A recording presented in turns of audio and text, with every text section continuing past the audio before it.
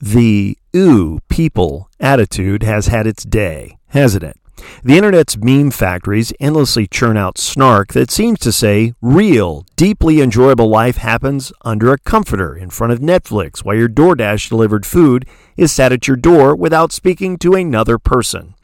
Even for an introvert like myself, it doesn't exactly sound like enriching bliss for a warm-blooded mammal whose species has survived because of community. But ubiquitous lies work on us best in isolation, and I'm afraid the ills related to chosen loneliness are devilishly crafty. And this isn't some extroverted persuasion piece trying to get people out of their shells. The loneliness epidemic has been here for years. This is nonpartisan.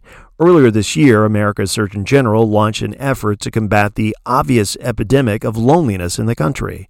The fact is, our loneliness is indisputable. Correcting it has options.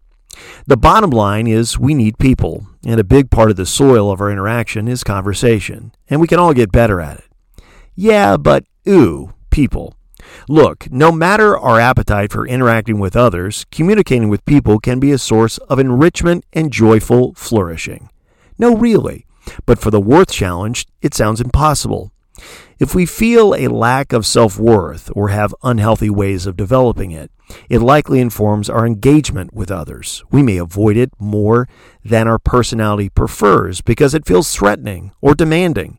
We may not notice it, but our conversation can be guarded, subtly or not so subtly competitive. It's exhausting always having to win a conversation to feel like your worth remains intact.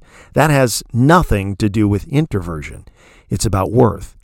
In order to not feel threatened, we can prefer uniformity of opinion.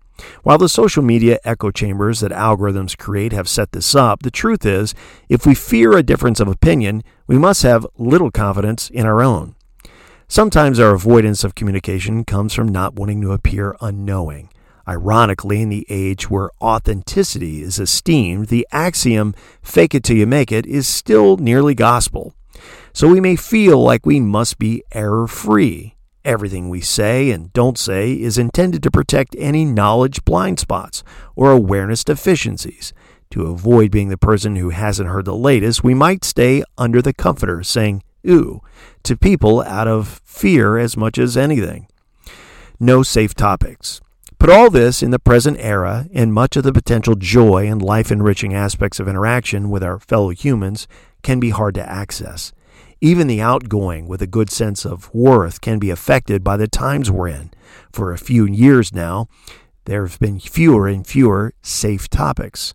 COVID masking, January 6th, racial unrest. It's been a season that's created safety in silence or avoidance. Remaking our approach to conversation is a deep work of rebuilding things we've assumed are instinctual.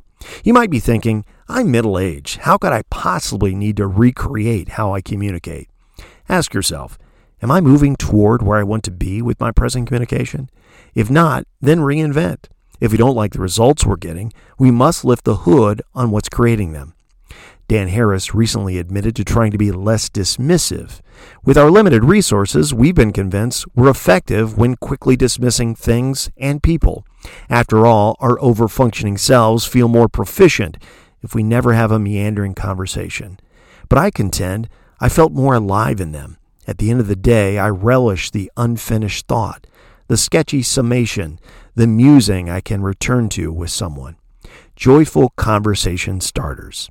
Ingrid Fetell-Lee laid out a handful of joyful conversation starters, and they can inspire us to have some adventure around our interaction. Our self-worth will become more robust. Here's one I love and am instantly adding to my repertoire of convo starters. If you could have a mediocre superpower, what would you choose? I'd love to hear your answer in the comments, but my mediocre superpower would be never choking while taking a quick sip of water, or always picking the right side of the blind cord to pull to raise the blinds, or choosing the right lane of stalled traffic that will start moving first. When I think I have this one, my experience driving down I-95 south to the East Coast shows me I don't. Check out her list here and start climbing out from under the covers. Be well, feral souls.